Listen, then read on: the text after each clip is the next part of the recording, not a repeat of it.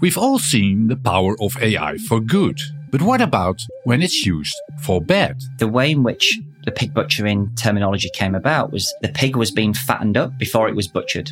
Fraudsters using AI are on the rise.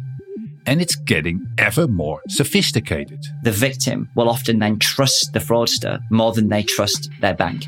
This week, I'm speaking to fraud AI specialist Daniel Holmes of Feed's Eye to find out more about how fraudsters are utilizing this technology and the people like him who are fighting against it.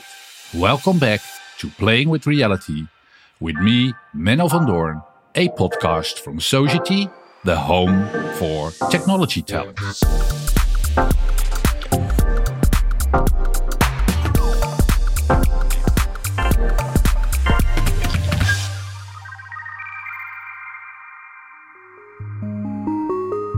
Tia Nikolic, my co-host and one of Society's top AI specialists, is here with me again. Hi, Tia. Hey, Menno. Thank you for the nice compliment. Top AI specialist. That's really nice. How does it feel? Feels great coming from you especially. Well, just before our little talk started, you said I was testing LLMs. So I think then you must be a specialist in AI. Yes, exactly. Yeah, it's something that I'm very happy about and proud of the work we've been doing. So the blog post is going to come out soon and people can look out for that. Well, we are not going to talk about LLMs, although we might be talking about it if it's affecting the topic of this podcast, being how fraudsters are using AI. And I've got this story for you about how, everybody has a story. You've got a story, what's going on and how people are fooled by other people and technology. It's coming from a close colleague. I won't mention his name. And his mother-in-law got a phone call from her bank. And I think 10 minutes later, a guy was knocking on the door. And 5 minutes later, she handed over her iPad with all her details of her bank. And she transferred an amount of, I believe it was €50,000. Oof. And just before he left, she handed over her jewelry because it wasn't safe in her home. Can you imagine that story? Oh, there's a good ending, but in the end, the bank blocked the transfer because they didn't trust it, but her jewelry are gone. That's terrible. That's terrible. All of your life savings and your personal belongings being taken away, that must feel really bad. I can't imagine it.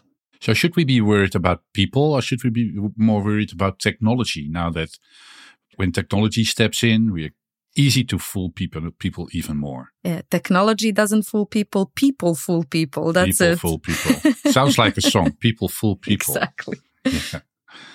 Then the question could be, what kind of role can AI play in this whole scenery? Because, it can maybe help you. It can be part of the fraud scheme. What can AI do to help us to improve and to be better prepared for those situations? What's your guess? To be more prepared and better prepared. So if we're talking about that, I went on ChatGPT before we filmed this podcast and I was asking for advice, how to maybe stop yourself from being scammed, etc. And it gave some very nice pointers that we also covered just now to also check spelling mistakes, if legitimacy of the website, etc.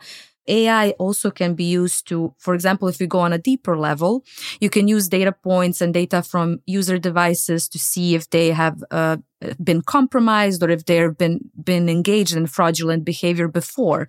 So these are some techniques that I'm sure our guest is going to go into more detail about. That's a very clever answer, Tia. From now on, I will call you GPT, because you can't do it alone anymore. So this is all about the future of fraud. And I spoke with someone who has worked in both banking and AI to give us a picture of the issues from all sides. That person is Daniel Holmes.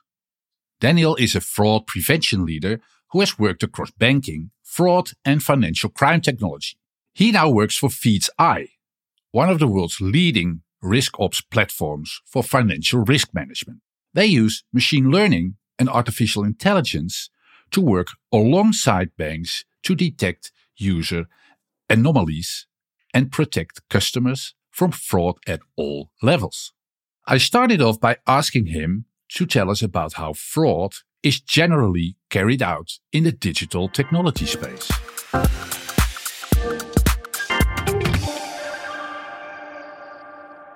Okay, Dan, good afternoon. Great to have you on the show. Thank you. Very good to be here. Thank you for the invite. I would say, what a timing. I mean, there's so much going on in the, in the space of AI that we desperately need to talk with someone who is specialized in the combination of AI, I would say, and fraud. Don't you think so? Absolutely. I think whilst AI has been evolving at significant pace over the past few years, the fraud landscape has moved at a similar pace. And I think, the media hype around AI and the use of AI has really amplified that. I think we've always typically thought of AI and machine learning as, let's say, a defensive mechanism for the banks. And I think it's now becoming clear that AI is becoming an offensive mechanism for the fraudsters and criminals as well. So really good timing in that regard. Exactly. Let us first chat a little bit on the status quo of fraud in itself. So maybe you can define, so we talk about fraud, but can you give some examples maybe for the listeners to get a better overview of what kinds of fraud that we're talking about? Yeah. So when we think about fraud, we tend to think about unauthorized transactions on your account, right? So that means that, Menno, you log into your online banking one morning and you recognize that a transaction has left your account and you know nothing about it. And that, as a consumer, is probably the worst customer experience you can ever have, logging in to see that your money's gone. So we tend to think about fraud as an unauthorized transaction. So that could, of course, be through one of many channels. There are so many channels for us as consumers to interact through now. It could be a rogue card transaction. And then, of course, more recently, with the explosion and utilization and adoption of digital banking, it could be me compromising your online banking user ID and password, going in and then extracting money out of your account that way. But we tend to think about it as unauthorized access, with the end goal for the fraudster, of course, being financial gain. Yeah. Well, all kind of terrible things can happen to you, but maybe the worst thing is when you are the one that transfers the money yourself and somebody impersonates, and then I'm the one that is sending the money and you feel really bad about it. Absolutely. That's the evolution that we've been on in the fraud industry over the last 3 or 4 years. When we think about some of those unauthorized fraud types that I described, the banks have actually done a really good job in terms of adopting the right technology, adopting the right process, bringing in the right people to protect customers from those unauthorized attacks. And there's a plethora of different technologies out there that have put the bank in a really good position when it comes to protecting customers from those types of attacks. Now, what that did gave the banks the upper hand. That doesn't mean that the fraudsters just stop, right? They're not going to stop trying to commit fraud. What they do is they look for the weakest part of the chain. Now, Once upon a time, the weakest part of the chain was the bank's ecosystem and the bank's fraud defenses. We hit a point where that was no longer the case. The weakest part of the chain was the consumer, the individual themselves. So rather than trying to take on the bank's systems, to your point, the fraudster would contact the victim directly and then ask them to process a transaction on their behalf. And what that did is it rendered a lot of the technologies that the banks had deployed far less effective, because traditional fraud controls, it looks at things like the device that the customer uses, what's the location that he comes in from. And the banks have had to really rethink what they do in order to, again, get themselves in a position where they're succeeding more times than they're failing. So then you're in a situation that you lose money, you can get compensated, we can talk about that. But can you describe what else can happen to you besides the part of the money? How will it hit you as maybe as an individual or community beyond just financial loss? So we always tend to assume that fraud is about the financial loss, and clearly that's a part of it. Now, the two fraud typologies that we've spoke about so far, Menno, that unauthorized fraud typology, and then those authorized transactions, or what we might call scams. There's a big difference in terms of the refund policies that banks have when it comes to reimbursing customer losses. So on the unauthorized side, globally, the general consensus is that if there's an unauthorized transaction on your account, the bank will refund you that money because they've let that fraudster take that money from your account without your consent. Mm-hmm. On the authorized side, actually the global perspective is very different. Now, the UK is a little bit ahead of the curve in terms of where they are with that, in that around 50 to 60% of those authorized frauds get refunded. But if you look wider, if you go into the US, if you look at Asia Pacific and Australia and New Zealand, for example, currently the customer is having to foot that bill themselves. Now, there's constant policy and regulatory change, which I'm sure we can get into. And the general trend is that the regulators are starting to side with the consumer rather than the banks. But, you put yourself in that position of an individual that's perhaps in their late 50s, early 60s. They've just retired. They've just had a large pension payout. And then they lose that money to an investment scam. That's not just a financial loss. That's a fundamental change to how that person will have to live the rest of their lives. Yeah. So the emotional impacts and the future financial repercussions of that individual are hugely significant.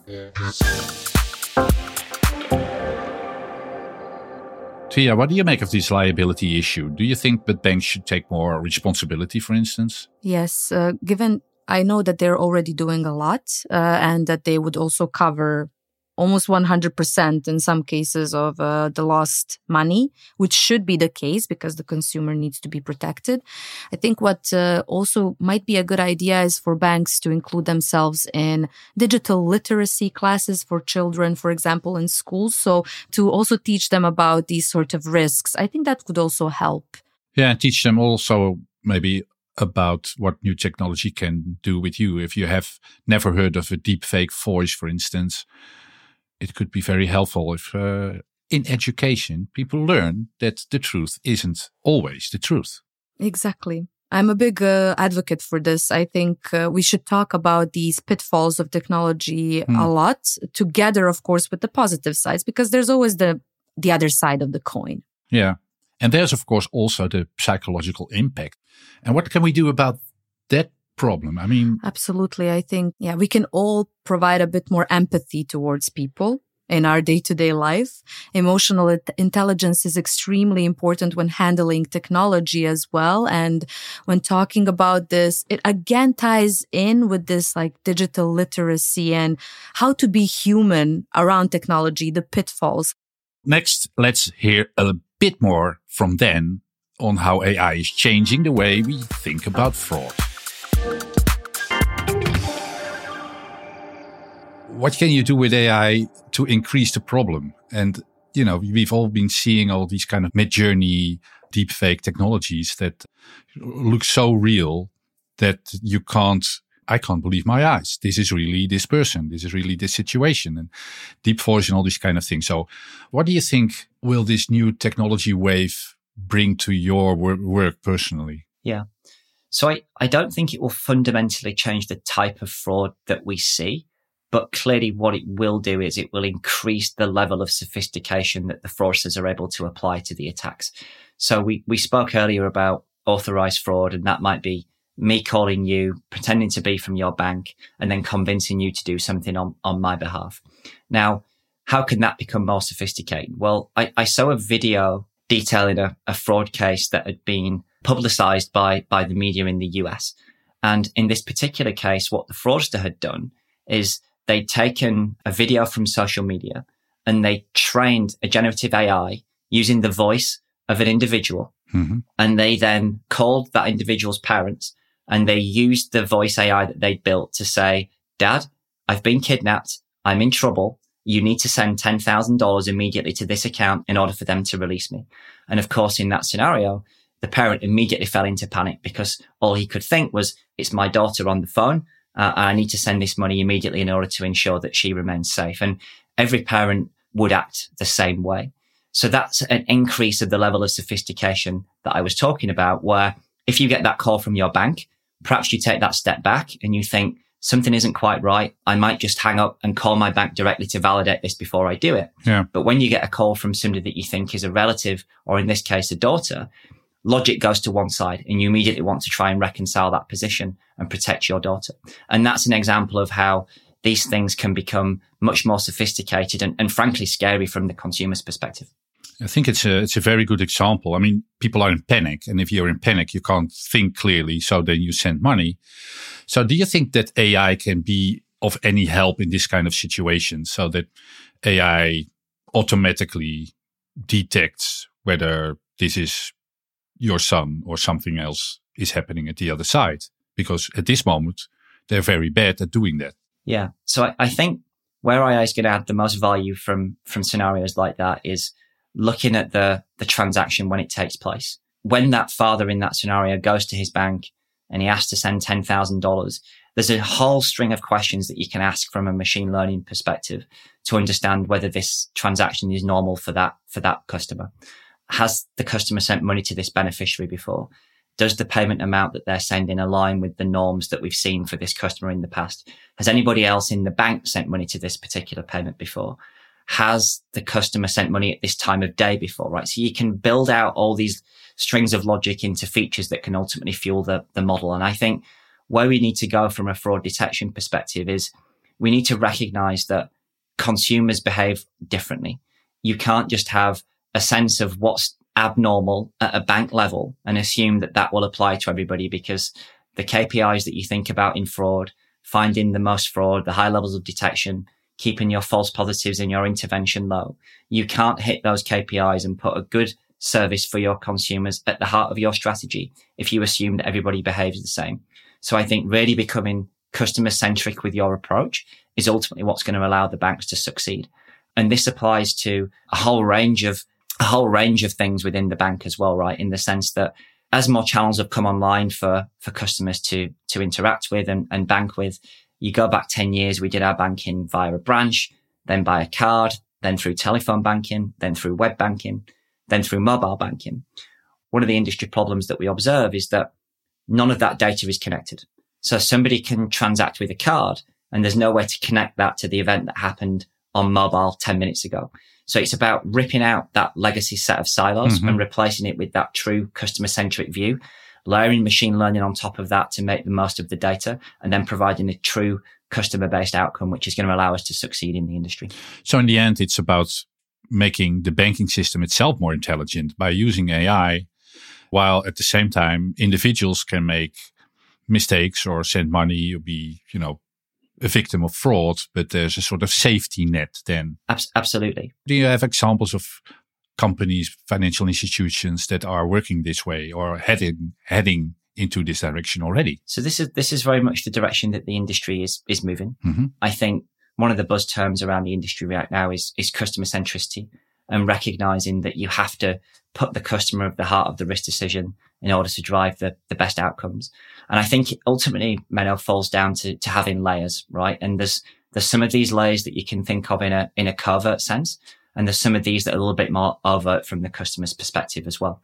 So you have that transaction risk analysis, but then you can layer that with a whole bunch of other AI-led technologies like device recognition, like behavioral biometrics, which is thinking about not just what you're doing, but how you're interacting with your device. The way in which you and I hold and interact with our device, although we don't consciously think about it as we're doing it, will actually fundamentally be very different when you look at the data.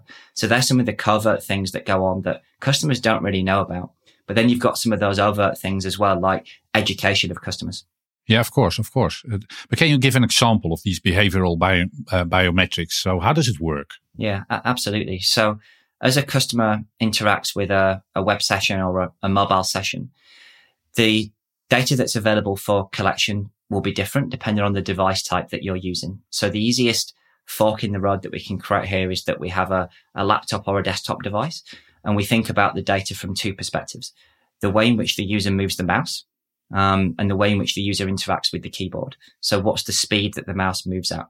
What's the count of inflections and the sudden changes of direction that the user will make? What's the click rate on the mouse? From the keyboard perspective, what's the speed of typing? How long do people hold the keys down for as they're perhaps tapping in a payment reference or similar? Do they use keyboard shortcuts, etc.? And you can use that to normalize how the user normally interacts over a period of about 5 to 8 sessions. So it's about 5 to 8 times we need to see that user so that we can restore and build that baseline. And then when we see that customer again in future, we can think, okay, how does today's behavior compare to that baseline that we've created? Can you give me maybe some examples of how Feed's Eye successfully has prevented or detected fraudulent activities? Yeah, absolutely. So one of the key USPs for Feed's Eye in the market is that the platform has always been extremely well set up and market leading from a perspective of consuming vast amounts of data at scale and making a real-time fraud decision for the bank. Okay. So this has typically been centered around transaction analysis and some of those things that we described earlier. What we've added in the last couple of years into the technology stack is the ability to supplement that data that we consume with data that we generate ourselves. So we can generate that behavioral biometric data. We can generate those device footprints. We can generate those location signals, and we can combine what the user's doing with how they're doing it. And that's what really puts us in a market leading position, and is very much our USP within the market. And what we've seen is when we've implemented that approach into the ecosystems of our customers, we've seen significant improvements from a KPI perspective. So that means we're finding more fraud and we're flagging fewer false positives, or let's say putting less friction in the way of genuine transactions and genuine customers. And ultimately, there's always a balance there between what that right approach should be. And each bank and each customer of ours will have a slightly different risk appetite. But ultimately, we will work within that risk appetite to help them manage their strategy effectively. So, Tia, what do you make of this kidnapping story that Dan talks about? I mean, what would you do in this situation? It's very difficult to say. This is like really, the scammers are playing on your emotional strings. So I really cannot say how I would react. I definitely know I would panic. That would be the first step. Yeah, definitely. We've come a long way since the Nigerian prince scam over email, which we all know about. Mm-hmm. So there's a lot of more combinations to make digitally to fool us. And when you look at deep voice technology, for instance, what can we do against it? What can we do against deep voice technologies? Oh, that's a big question that researchers are working really hard on. Ever since you wrote about deepfakes a lot, Vint has already talked about them. This has been part of research and discussion for years now. And I am sad, but of course I understand it, but I'm sad to say that there's no, again, one answer to it. So it's also behavior of people that are being scammed. How are they going to react? The companies that are releasing these models, do they watermark the output in a specific way? But then we also go back to scammers. Are they sophisticated enough to remove this watermark, for example? So it's a very complicated, multifaceted question. Yeah, so the other solution would be just accept that it exists, just accept that you make a mistake, just accept that you pay the money, but then behavioral biometric steps in. Yes. And the bank can actually stop the transfer because of your own marks. Exactly. It's a great technology to use here to preempt scammers. Yeah. So the banks actually have a digital twin, a digital Tia that knows how she behaves when she pushed the button of her laptop or mobile phone. Am I GPT Tia or digital twin Tia? Well, you're both.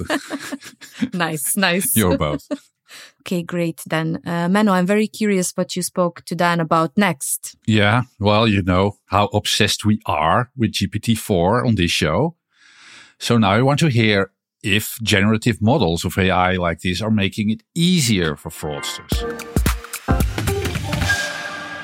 So I'm a, let's call it an amateur fraudster. So I go to GPT-4 and ask questions about, please send an email by saying that Dan Holmes has won the lottery, blah, blah, blah, blah, and very convincingly. And so normally you would go to the dark web. Okay. I don't visit the dark web, but there's now ChatGPT, GPT-4, 5, 6, I don't know.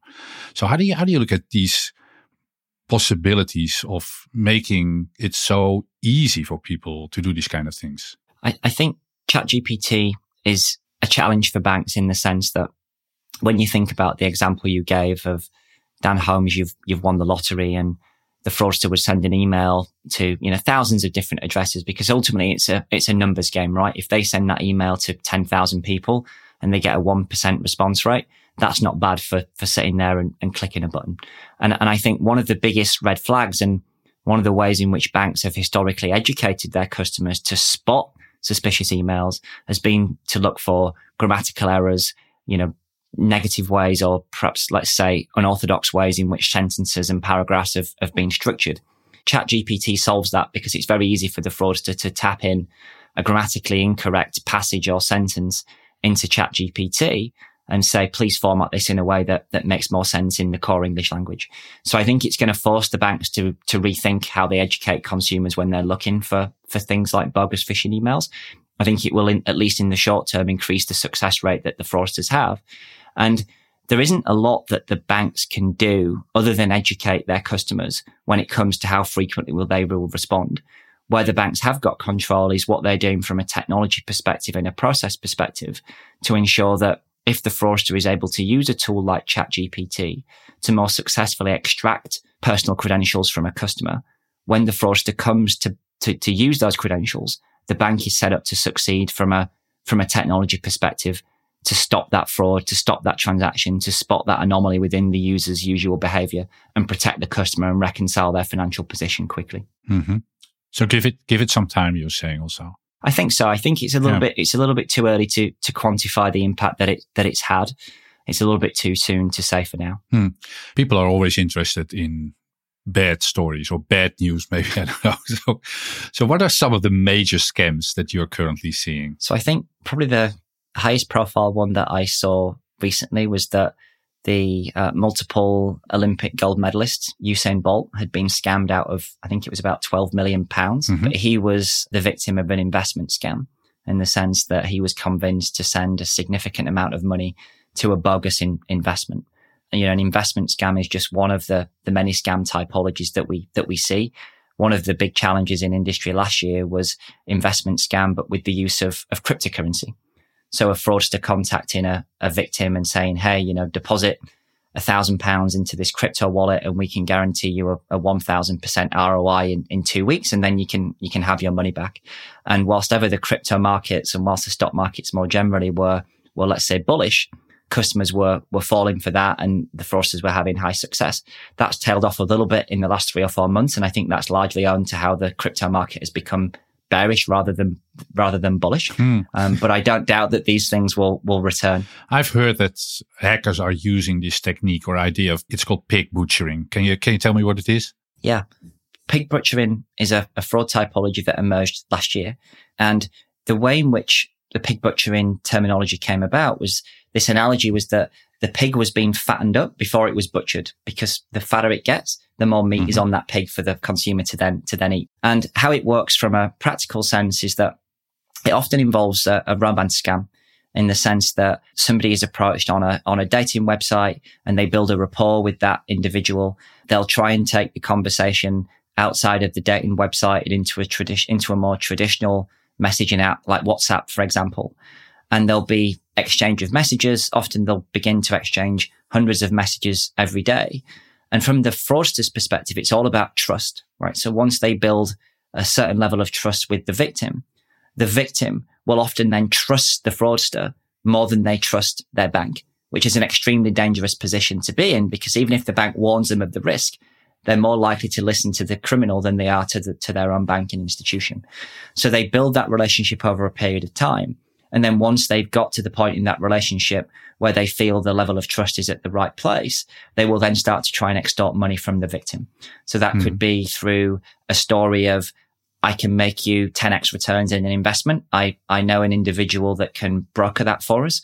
It might be that I really want to come and live with you in the UK or whatever part of the world you're in, but I need $2,500 to facilitate a plane ticket. It could be one of many stories, but ultimately it's an emotional connection that the fraudster then capitalizes on. But the pig butchering terms comes from that fattening up analogy. Yeah. So they kind of fatten the victim up over a period of time before then going in for that extraction of funds. So it's very much playing the long game, let's say, rather than the short game.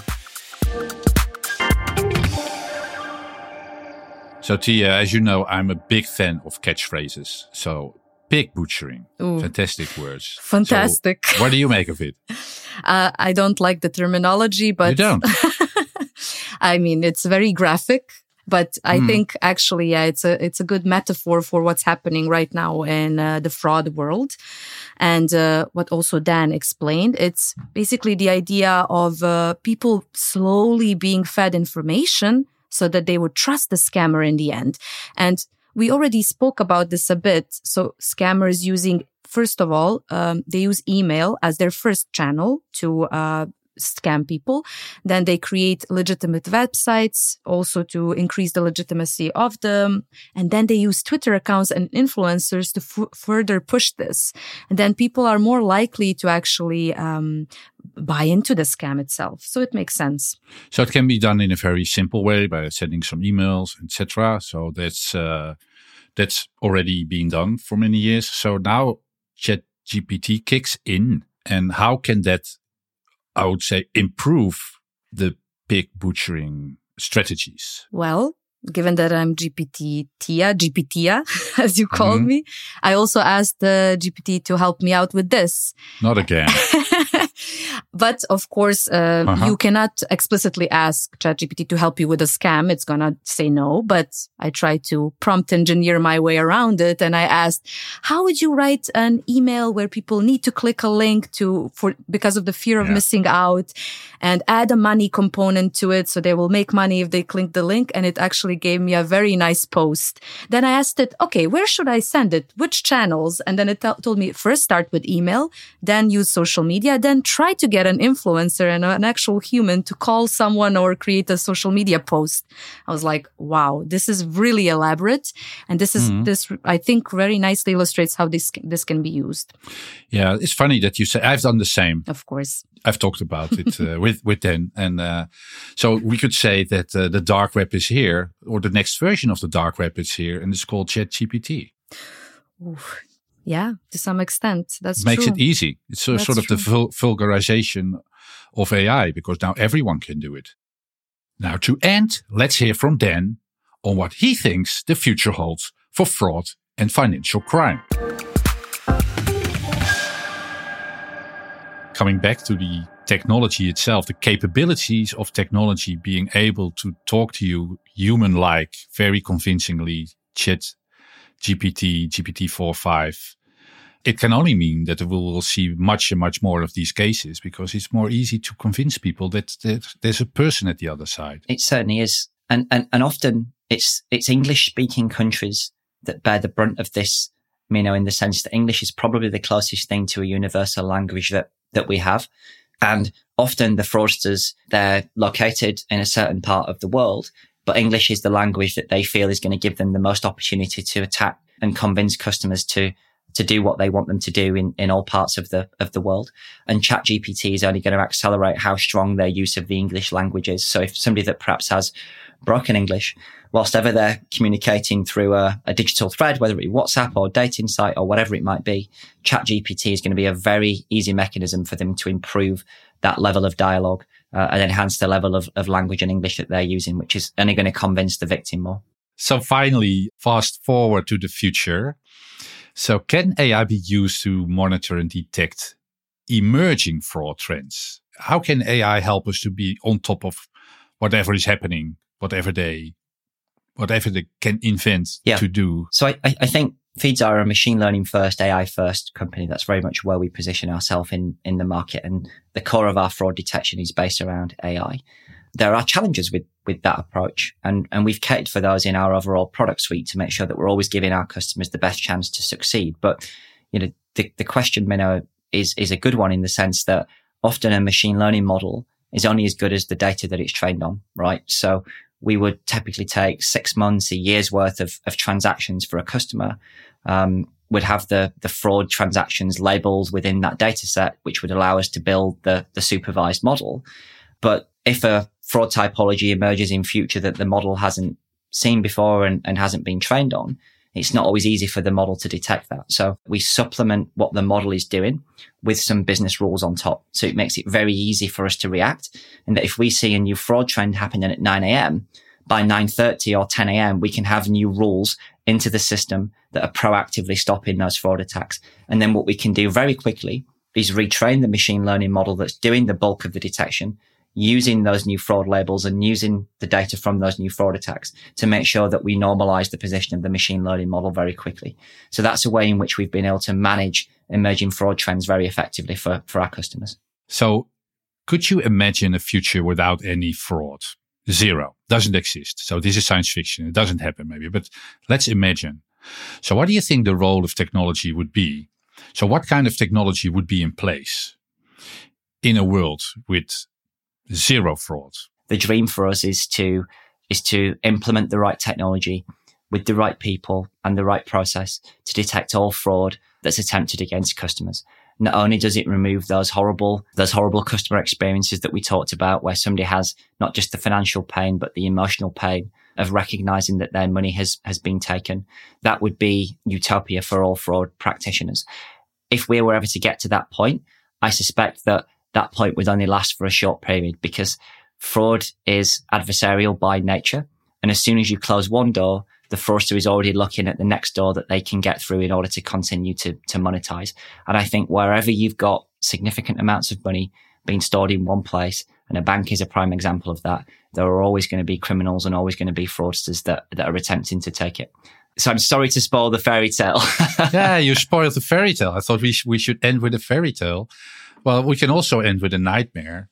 So let's imagine the opposite. There's fraud to the max. Everybody's using GPT-4, 5, whatever, Midjourney, fake, deep voice. It's going berserk. Well, the answer in that case, is simple.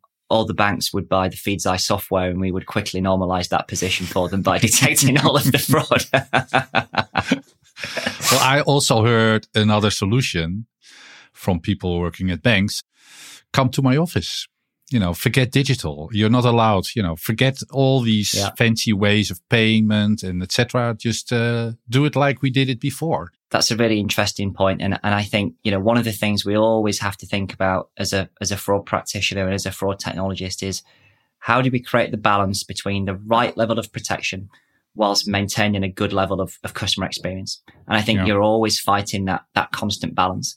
And I think that applies in both a covert sense in terms of what the bank's doing outside of the eyes of the customer, but also what the customer sees.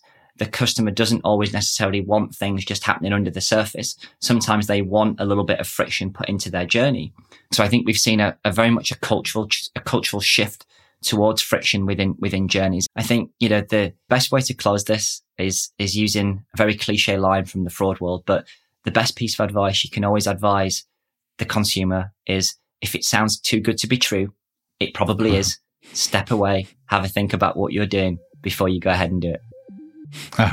Thank you, Dan. Thanks, Mino. Really enjoyed it. That's all for today. Thank you so much for listening. And a big thank you to Daniel as well. You can find out more about Feed's Eye and what they do in the show notes. If you enjoyed this episode and want to let us know, please do get in touch on LinkedIn, Twitter, or Instagram. You can find us at Sogeti. And don't forget to subscribe and review Playing with Reality on your favorite podcast app, as it really helps others find our show. And in 2 weeks, we'll be getting creative with an episode about how generative AI models are shaking up the artistic industries, from music to art and more. Do join us again next time on Playing with Reality.